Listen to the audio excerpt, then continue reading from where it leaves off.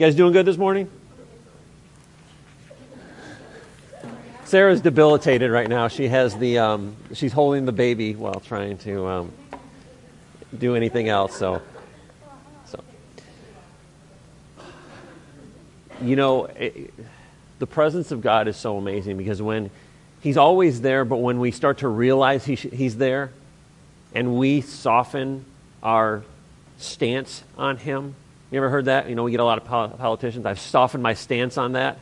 When we soften our stance on the Holy Spirit and we become humble before God, we realize how much more He is even there. His presence never changes. It's how we receive. When we tune into Him, we're able to receive from Him. And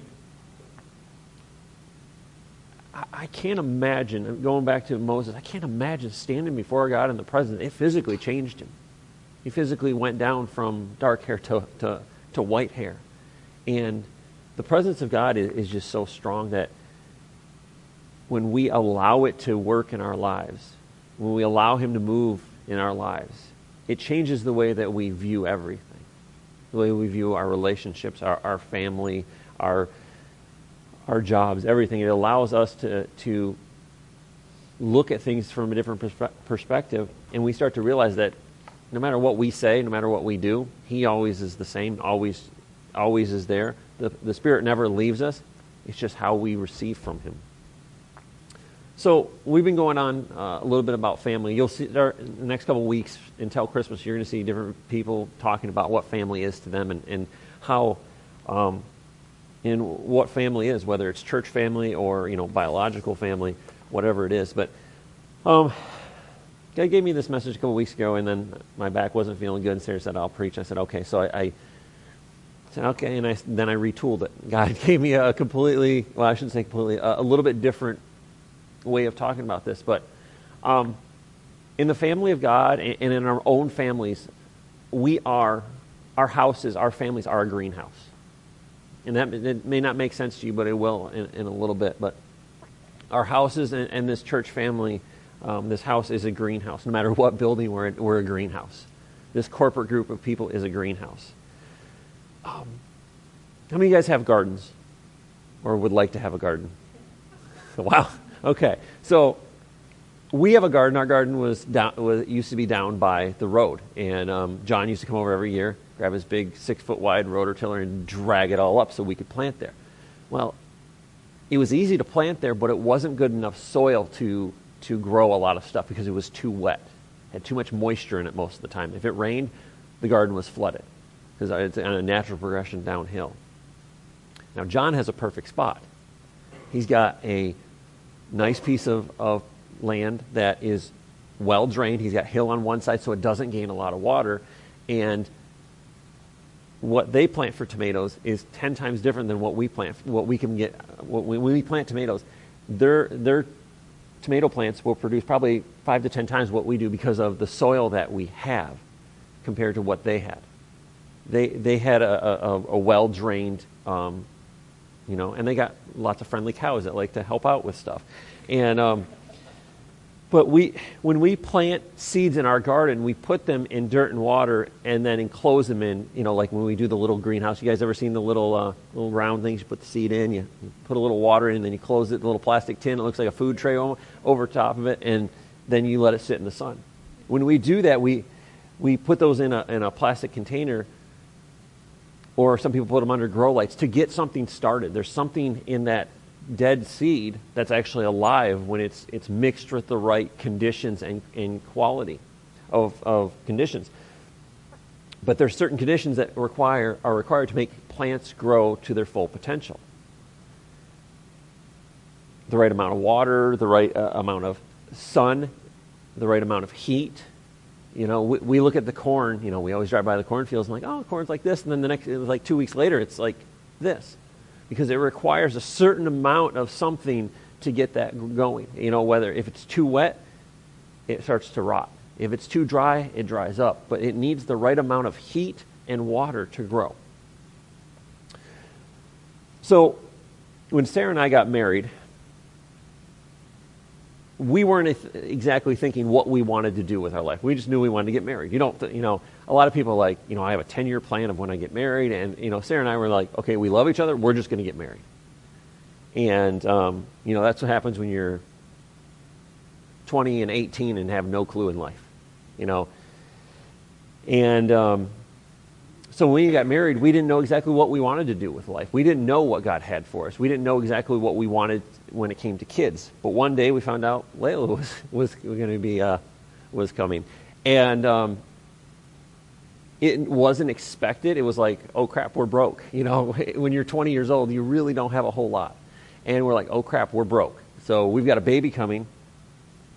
It wasn't like, oh, this is the worst thing that ever happened, but it was like, okay, this is awesome. We've got a baby on the way, but how do we take care of our bills and everything like that? And it's kind of the same way when you come into the family of God. We may have not expected it. We may not have planned it. Not a lot of people go, well, I think in about 9 months I'm going to come into the family of God, and then I'm just going to start doing that. No.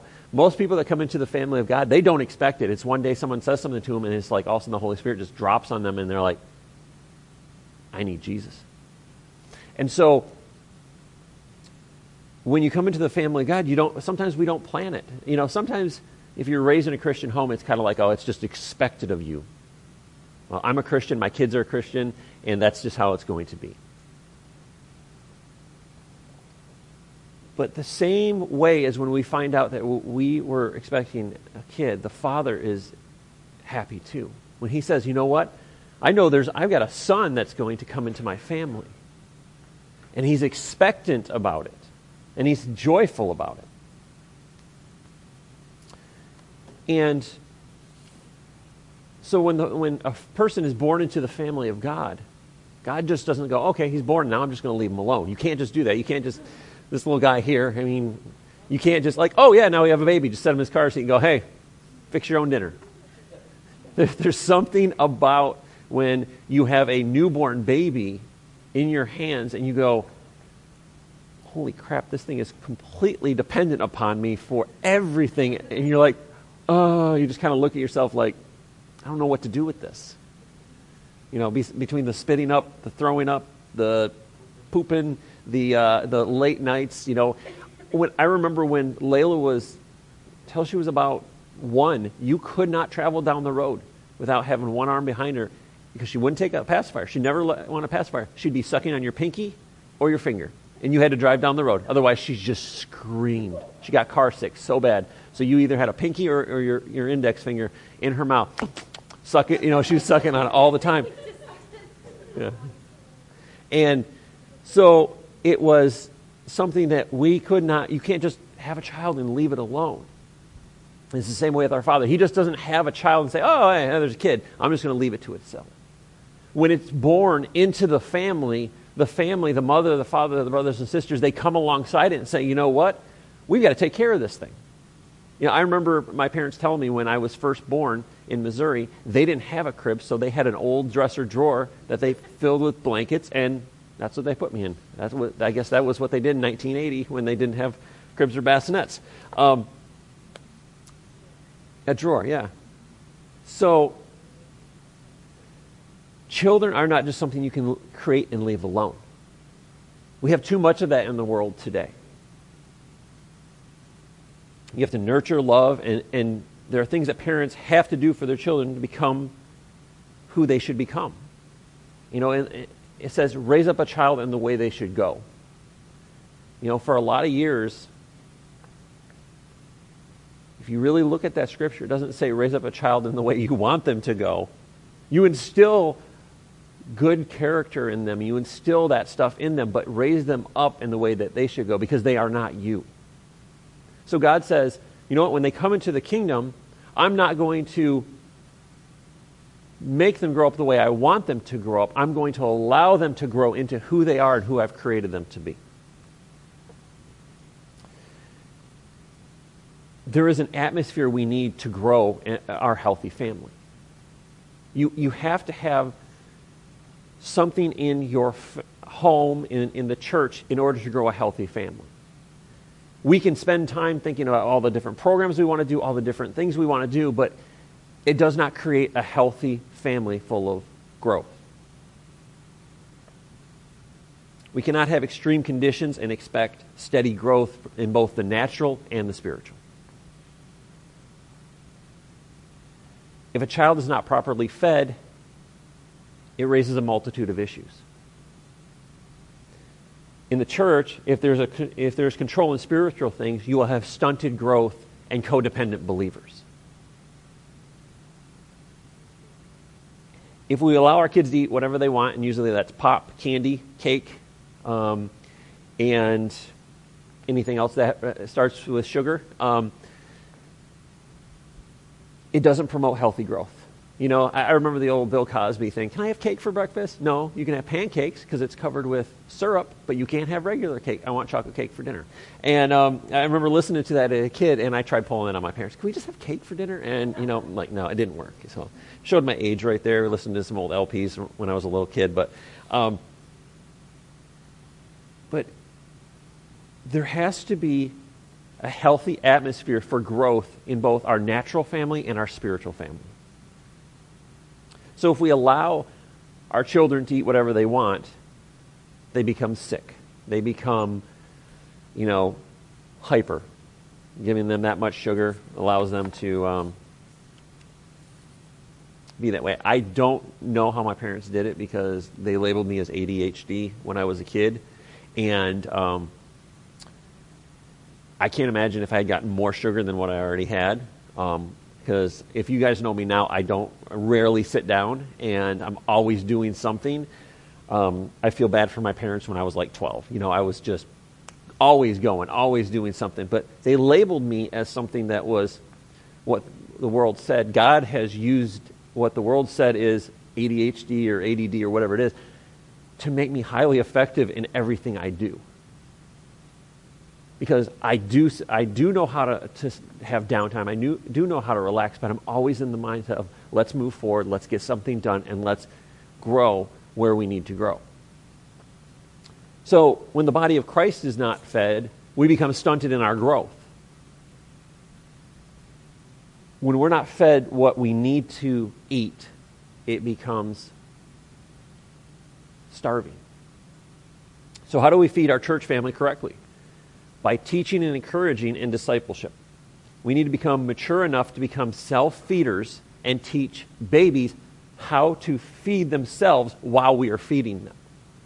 We teach our kids. The kids sitting at that high chair, you got the Cheerios, you got the little nasty squash peas and, peas and applesauce mixed, and you're just like, I wouldn't eat this, but I'm feeding it to my kids because they need it, because they need those different nutrients that are in that baby food to grow.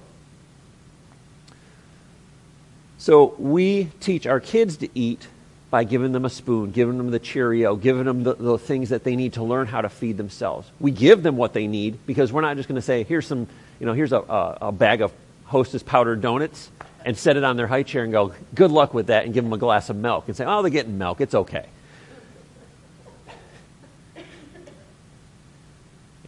Now I really want powdered donuts, but...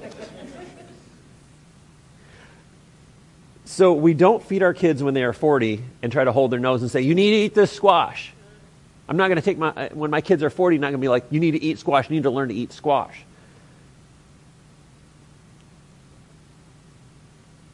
We train them to eat by themselves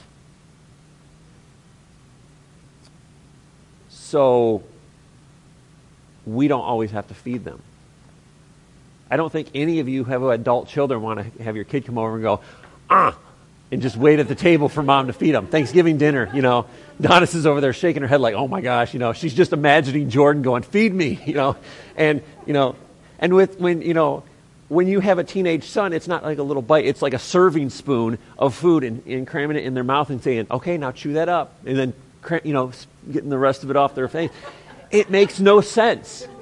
It really doesn't make any sense. When you think about feeding an adult child who should be able to eat on their own, and you show them how to eat on their own, and sitting there wiping their face off, saying, I told you how to use a spoon. I showed you how to do that. But I'm still doing that. We've trained our children how to eat on their own by putting the spoon in their hand and giving them that big bowl that has just a little bit in the bottom so they can learn how to, and they smack their face with it and they hit themselves in the nose with it. We've taught them how to eat on their own so they can use a fork. We teach them how to use a butter knife and a fork and a spoon and how to do that. So why have we not done that in the church? We have a lot of people who should be self-feeders, but they come to church every week like baby birds going, feed me, feed me, feed me. We're supposed to grow. The church is a greenhouse to grow people into what Christ wants them to be. But we have a lot of people who come every week to church and go, I haven't eaten anything. I need food. I'm starving.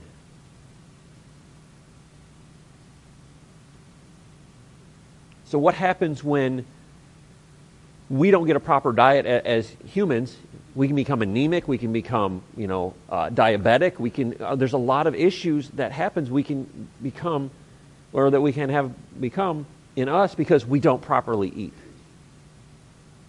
So when a new believer comes into the church and we don't teach them how to eat and what to eat, 10 years later, we have to teach them about honor, submission, love, kindness, purity, faith. And the whole time while they're doing that, they're saying, no, I don't like this.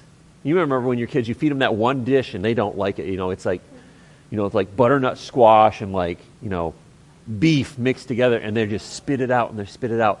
You guys are all thinking about that one food that your kid never ate. That's what it's like when a believer who hasn't been properly fed for years, and then you're trying to teach them something. They're not a new believer anymore. They should be a mature believer, but you're having to hold their nose and teach them about purity, having to teach them about faith, teach them about submission, because we haven't taken a new believer and said, I'm going to teach you what you need to eat. I'm going to feed it to you and show you how to feed yourself.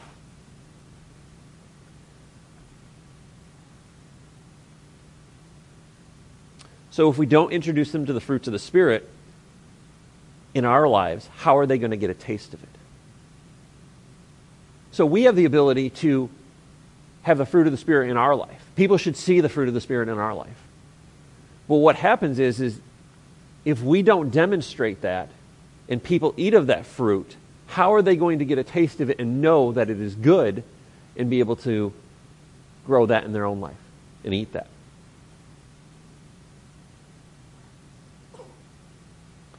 God will always work in people, and some of the things that you will find is in people who are a new believer, aged believer, they will have some of the fruits of the Spirit in their life, whether they've been taught it or not, because God will work in them no matter what. But with new believers, especially our children, we want to teach them those things so when they go out into public, when they go out into society, they are functioning parts of society instead of that person that goes out into society and you're like, I don't know what's going to happen to that person.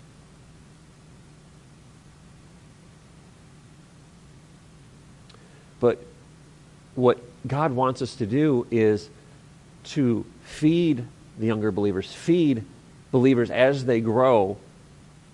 Paul says you shouldn't be on milk anymore, you should be eating meat. Are you going to fix a bottle for a 40-year-old? Go, okay. Yep. Bottle's ready. Doesn't make sense. It doesn't make sense. So if you look, when a younger Christian comes around, a new believer comes, we need to look and say, okay, what did I eat in my life to become what I am today, and what do I need to feed them? But we teach them to feed themselves. We all know that one kid that was a little past the time of a bottle and a pacifier that we know, that like 6, and they're still got I want my pacifier, and you're like, nope, time for that. There's a time where we wean people off of baby food and give them more and more until they can eat on their own. Galatians 5:22. Let's turn there. Oops.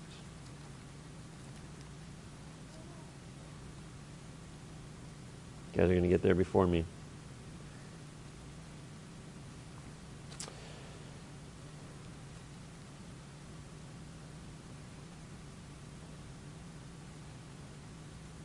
But the fruit of the Spirit is love, joy, peace, patience, kindness, goodness, faithfulness, gentleness, self-control. Against such things there is no law. And those who belong to Christ Jesus have been crucified in the flesh with its passions and desires.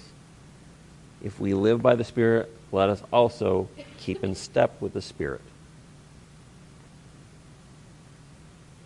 Our churches are greenhouses of growing believers to become mature. A seedling doesn't give fruit. A mature plant gets fruit. You know when a plant is mature because it starts to what? It starts to bud fruit.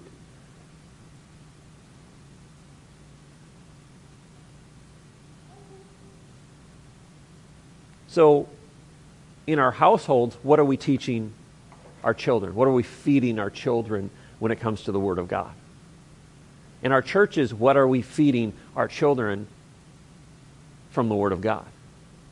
You know, I remember growing up when I went to church, it was you sang Jesus Loved Me, and you learned that Jesus died on the cross, and you learned about Moses and Abraham and Noah and a few things, but there was never any depth to what we were teaching to our kids when I was growing up. I remember it was just like, they were stories. We weren't taught about faith. We knew that Abraham had faith, but we didn't know the aspects of faith.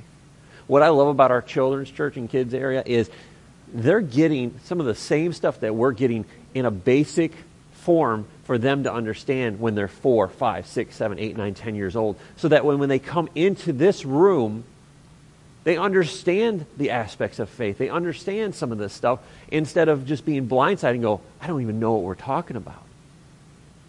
I remember when I was a kid, when we went into adult service, all we did is hid under the pews and colored. Or we'd bring Legos and try not to make a lot of noise with our Legos. That's what we did.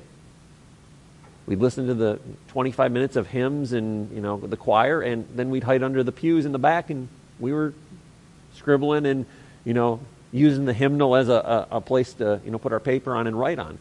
And everybody that grew up that way goes, yep, that was me. I was hiding under the pew, when you're a little kid. Because there was nothing in that service that connected with me. And I'm not trying to be mean about the teaching or anything like that, but I didn't have a foundation or any seeds growing in me for that to water to grow into fruit. So in our households, we need to teach our children about the Holy Spirit. We need to teach them about healing. We need to teach them about the prophetic, about tongues, so that they don't come in and go, what is tongues? They may not be baptized in the Holy Spirit, but when they become able to come into this room in this service, but they should have some understanding of what it is, so they're not just blindsided by it. I was blindsided by it as an adult, and I was like, that's just weird. It took me 1.5 years to understand that God wanted me to live differently than I had lived before. He wanted there was power, that there was something greater than just doing the simple little prayer at the dinner table.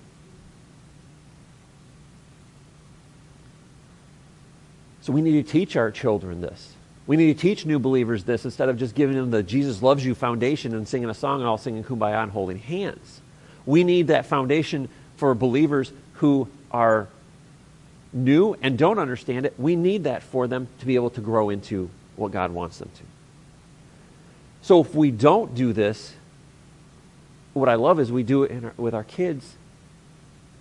My wife just bought our kids this book, and it's about, I don't remember what the title is, but it talks about hearing. It's a book about the prophetic, so the kids at 5 and 6 can start to hone their ability to hear God and tune into God in a better way.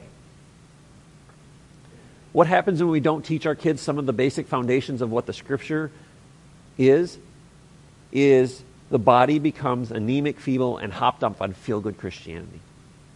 We want to feel great when we go to church and get encouraged, and that's what it's here for.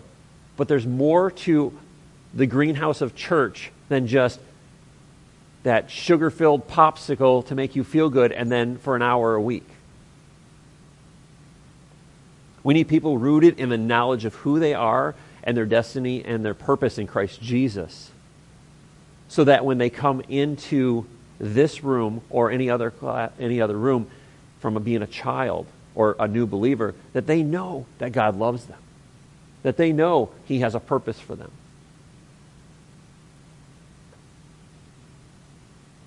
We need people rooted in that know their destiny, know their purpose, so that way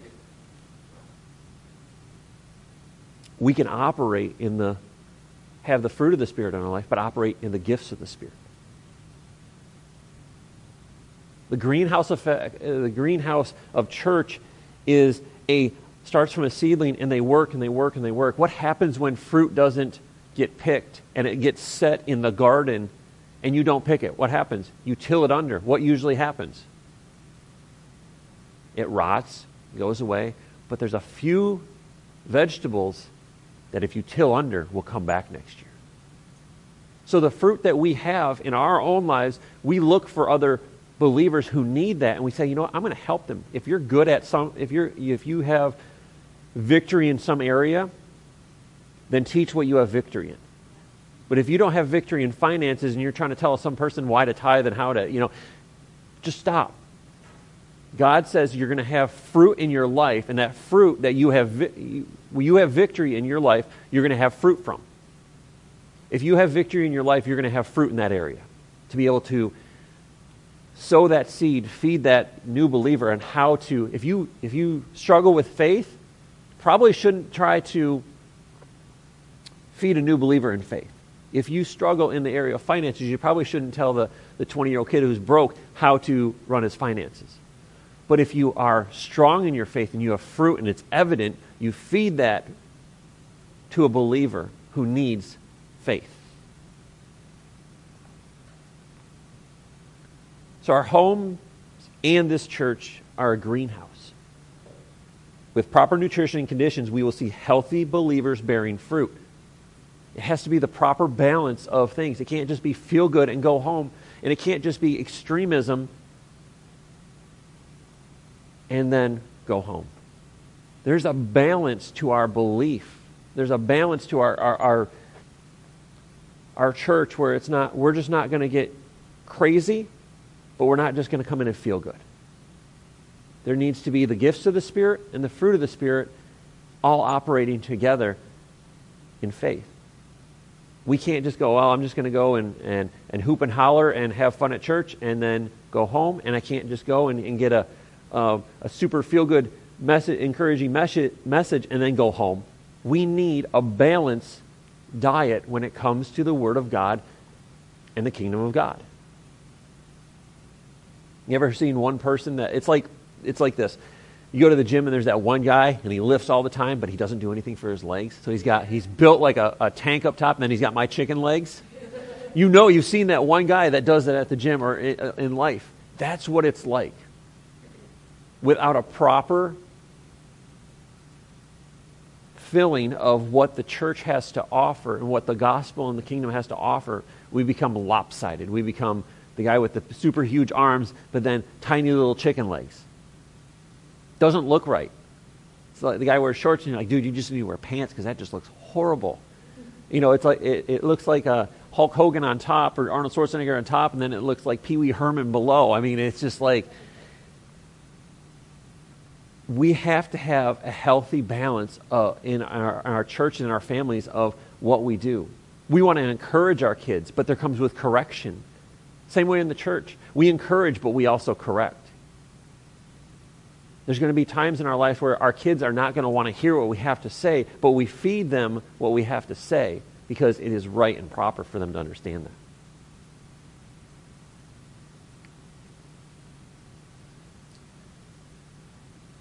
If we do this in both our homes and in our church, in my life, it was never taught in my home. I mean, my dad lived it out and taught us a little bit about it, but it was always something we just went to church. And we can't rely upon 1 hour of church a week for a child to grow in the things of God. It has to come from the parents raising our kids to grow into the things of God instead of relying upon Jade or another teacher on one Sunday or 4 Sundays a month to instill into them the principles that God wants them to know. So it is our job as a church and members and part of the body to raise our children to understand that and raise new believers in that. What happens when we do that? We'll see healthy families. When we, as parents, do the same thing, raising healthy children by teaching them what we're being taught. You know, there's no junior Holy Spirit. There's no like, oh, well, there's a junior Holy Spirit that shows up with the Holy Spirit and he comes walking in holding hands with the Holy Spirit for the little kids. No, the Holy Spirit that they're experiencing is the same one that we're experiencing this morning. So why do we discount that they can not understand who he is? The Holy Spirit is the same person for the last, I don't know how long. Thank you. But why do we discount that a child like that can't receive from the Holy Spirit the same way that we can receive from the Holy Spirit? A child is more likely to be able to receive from the Holy Spirit because they don't have all the rhino skin, jaded perceptions of everything in life that we've had in our lives. They're innocent and they're pure and they're able to receive. And that's why Jesus said to the disciples, don't stop the little kids from coming to me. Jesus was trying to make a point to them that these are just as important as adults.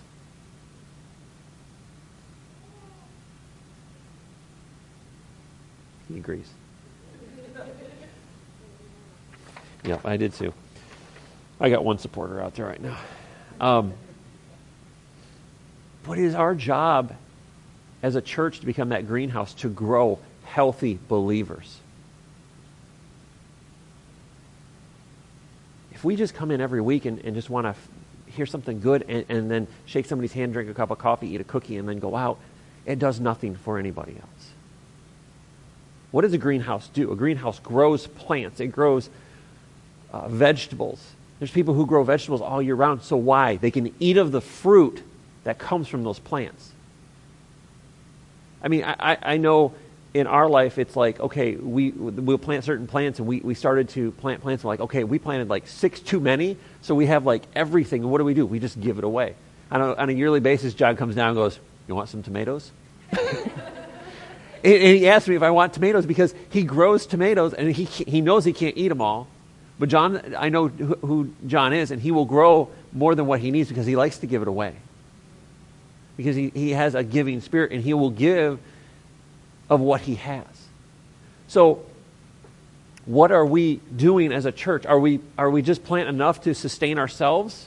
Are we planting enough, more than enough so we can give to the new believers coming in? Because what happens is this. If you guys were raised in a big family, you know that when you get to that dinner table, it's like a 50-yard dash, and whoever can get the most food fastest, that's it. And whoever doesn't get there fastest, you get what's left over.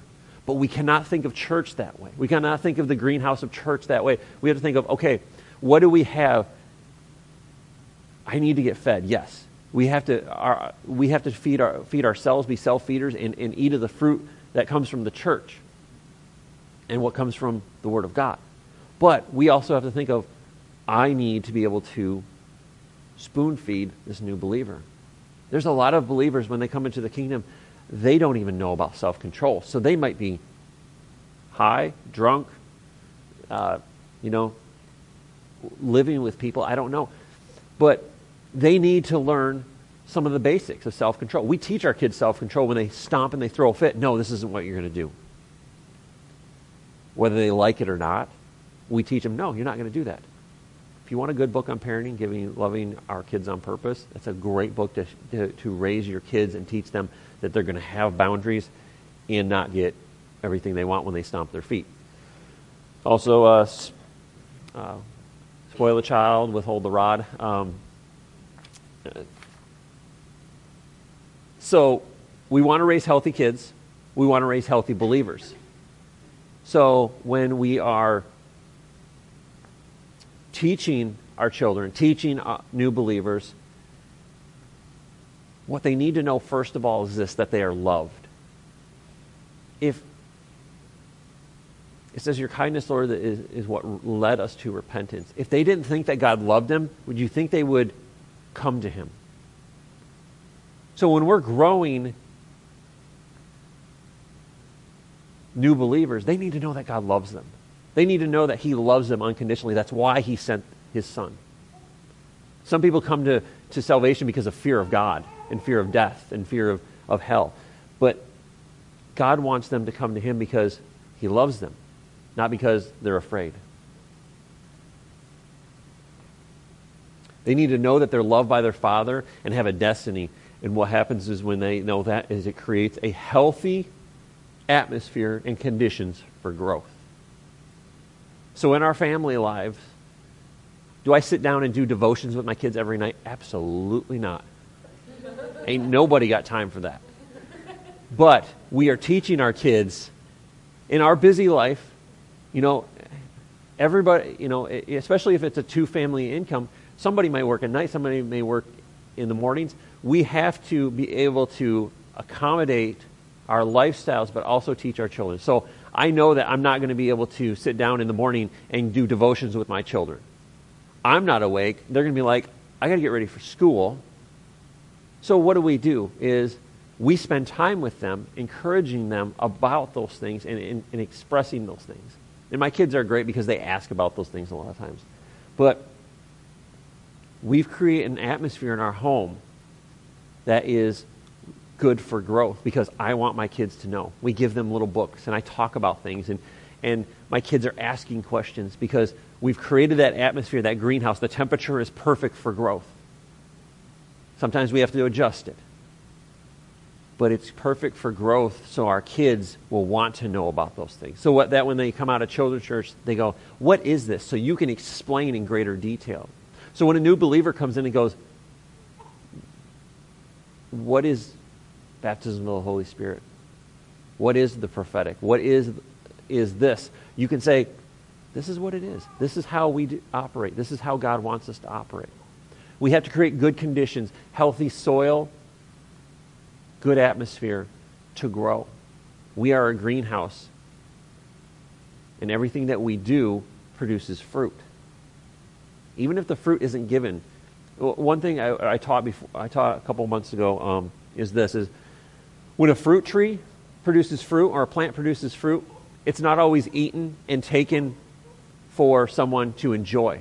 But what does it do? It may fall on the ground, but it is still producing something. It goes back into the soil. It produces fertilizer for the same plant or the next plant that's coming on. So the fruit we have may be like, okay, well, I have love, peace, and joy, and somebody may not always experience that, but that fruit may fall off the vine into the soil, and what it does is it fertilizes that soil and creates a new spot for a new plant to grow up so someone else may be able to accept that. So think about that. Think about our homes in this church. What can we do to create healthy atmospheres for growth so we don't have to force feed our kids and say, okay, hold your nose, Johnny. I'm going to shove peas and carrots in your mouth, and then they spit it out at you. We want people who are self-feeders because we've fed them and shown them how to eat of the Word of God. Let's pray.